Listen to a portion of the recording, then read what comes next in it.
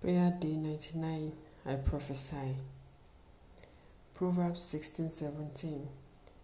When a man's ways please the Lord, he maketh even his enemies to be at peace with him.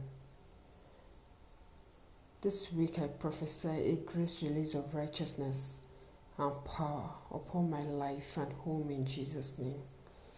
I prophesy a fresh fire and desire for God and every other spiritually related endeavors in Jesus' name.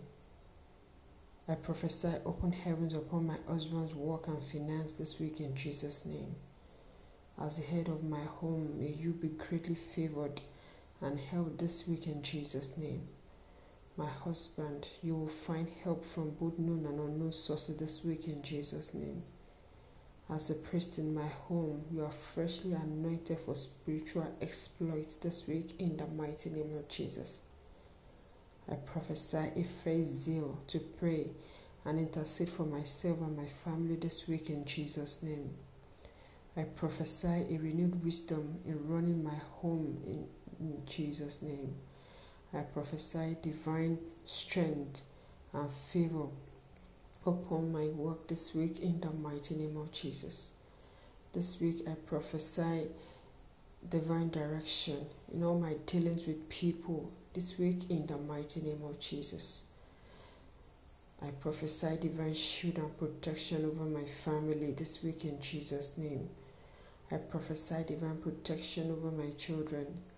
As you go to school this week, I immunize you against every form of infection or diseases in the mighty name of Jesus.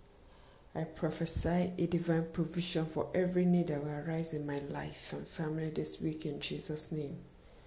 I prophesy a divine supply to every need that will arise for my husband and my children this week in the mighty name of Jesus. I prophesy that this week my family will be a source of blessing to earth in the mighty name of Jesus. I prophesy a fresh breath of power upon the Church of Christ this week in the mighty name of Jesus. Upon Nigeria, I prophesy peace. I prophesy mercy of God. I prophesy that the will of God would take place over Nigeria in the mighty name of Jesus. In Jesus' mighty name, we have prophesied. Amen.